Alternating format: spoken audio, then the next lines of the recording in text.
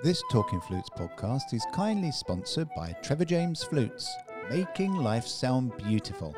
You can show them some flute love by following them on Instagram at TJ Flutes, Trevor James Flutes on Facebook, and at trevorjamesflutes.com.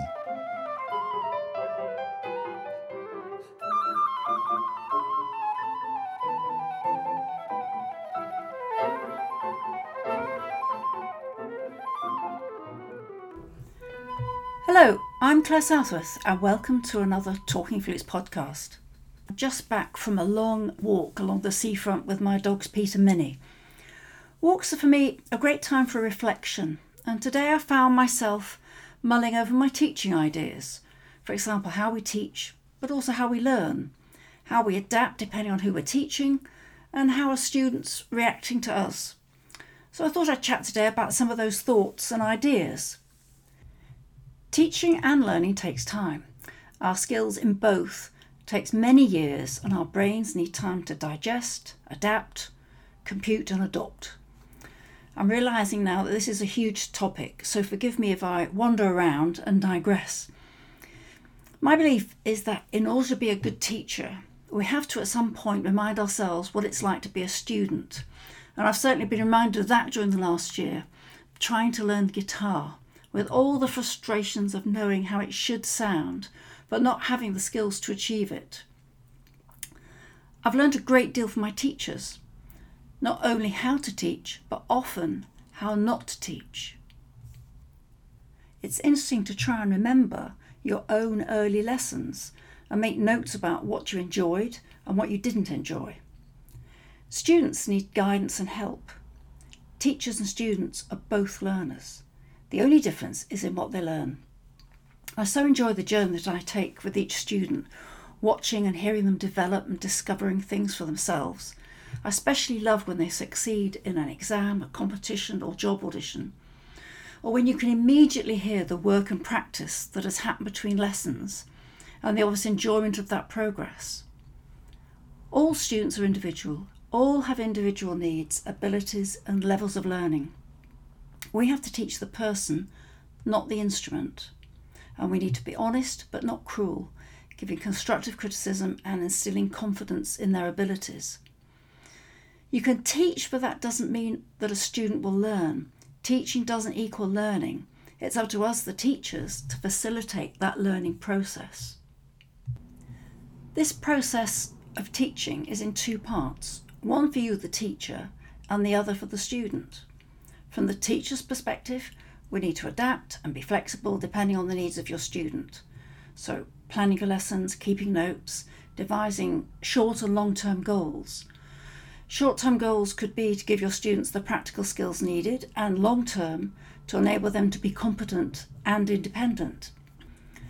As a teacher, our goal is to become unnecessary, reaching a point where we cannot help our student anymore, letting them go, to keep developing and achieving, based of course on the secure grounding and confidence that you as the teacher have given them. From the student's perspective, clear instruction and clear expectations are required. Practice makes perfect is a phrase I hate. Nothing is ever perfect. It's very subjective and puts huge pressure on students. Vocabulary and communication are such important factors, and in early lessons, being absolutely clear about what is meant is critical. The word practice can be understood in a totally negative way, whereas playing is positive. A better expression could be play until it doesn't go wrong. There is certainly a sequence of learning, oral, visual and kinesthetic, which is listening, looking and doing. We hear, we see, and we try. Oral could include tone colour, sounds, dynamics, pitch, and clarity. Visual could be posture, finger positions, embouchure, and breathing. And kinesthetic, the movement of the fingers, embouchure, speed and pressure on the keys, and the effect of breathing. We need to approach teaching in a professional manner, working out how to succeed and how to be a successful teacher, not leaving it to luck. So we need to do our homework and become expert in our chosen profession. You don't need to be the best performer to be the best teacher. A love of helping, communicating, believing in the potential of any student. Not everyone has to be a soloist. You just need to impart a love for flute and all music.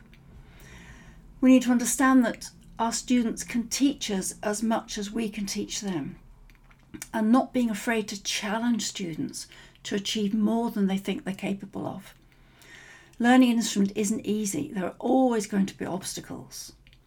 So it's up to you, each individual, to plan a teaching career. There's no career structure as in business, no end-of-year assessment, no performance review. Maybe we could conduct our own reviews, our own self-evaluations at the end of each academic year. So 1, be proud of your achievements no matter how small. 2, be honest and critical. 3, decide how you can grow your business. 4, keep a note of your achievements. 5, list strengths and weaknesses. For example, I communicate well and I'm creative, but sometimes disorganised and should ask for help sometimes. And finally, number 6, what are your goals? You could also ask yourself, where are you now? Where do you want to be in 5 years' time? And plan to expand your methods and ideas. So good communication and good organisation. As a teacher, we often give one-to-one lessons, and often that time is the only time that your student will have that type of tuition. You have the job of influencing, encouraging, and helping them to grow.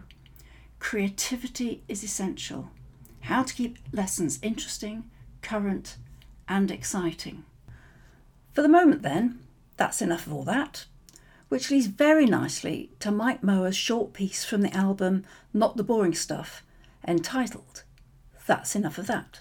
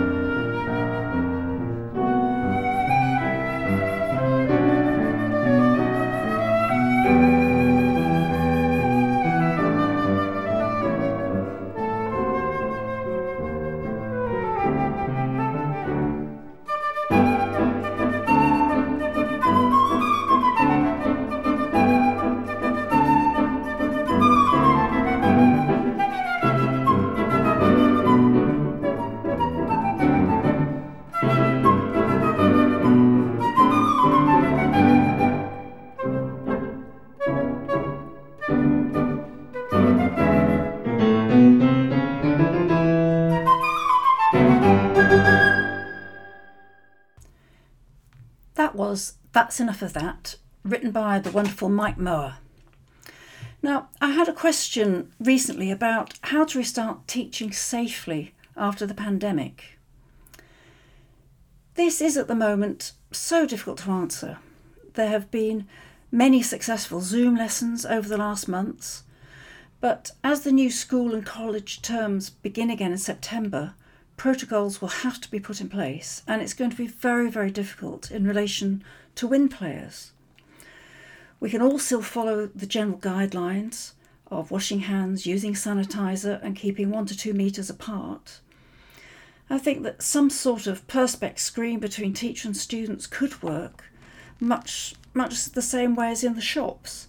And I would hope that schools are thinking now about how music lessons can happen safely, because music is so essential for mental well-being, and we all need that after this terrible time.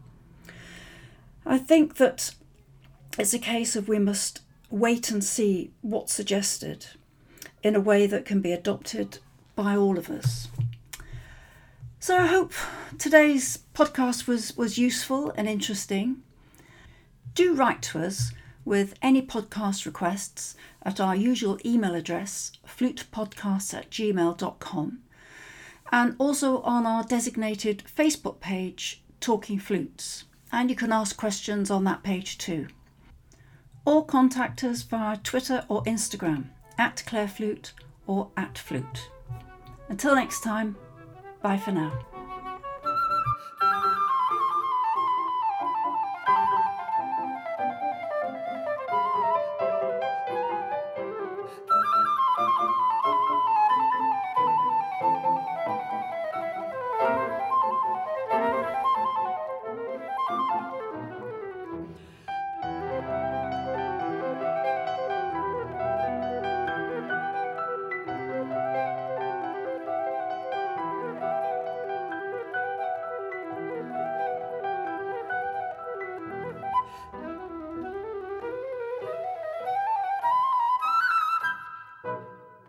Talking Flutes and Talking Flutes Extra are podcast productions by the Trevor James Flute Company.